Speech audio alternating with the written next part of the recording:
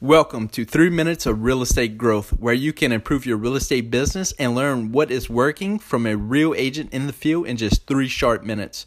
Understand, time is everything in this game. I'm Chase Bourgeois.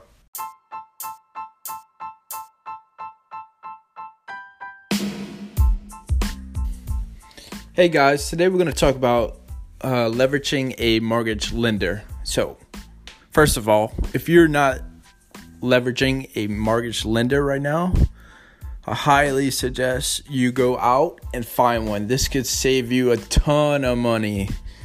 Okay, lenders, depending on what company you're with, they usually have a cap amount they could spend per month on marketing that a company gives them. So that's free money to you. That's free money for lead generation, for events. I mean, you could run ads with them. They pay for about everything. And some it's high hundreds, even thousands of dollars a month they have on to generate leads and marketing materials.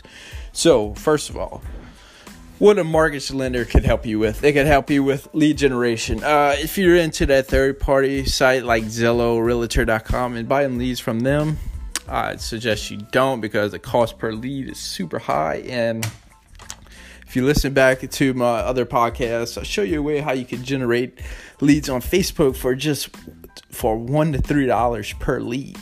And that's insane. And if you pay that amount of money for Zillow leads, that's about $100 to $300.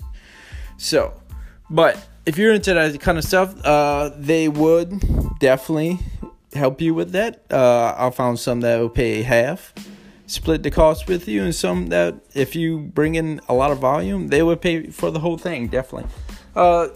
Even on Facebook ad spend, they will help with that. They could even run ads. Some companies even run their companies run Facebook ads and generate leads themselves. And they just need realtors to give that to as well. That happened to me already. That's how I got in touch with one lender, because he didn't have an agent that would take those leads that his company was generating from Google. So, yep. And lenders could also help you with open houses. They could help pay for events. They could pay for the food trucks. They could put on networking events and everything.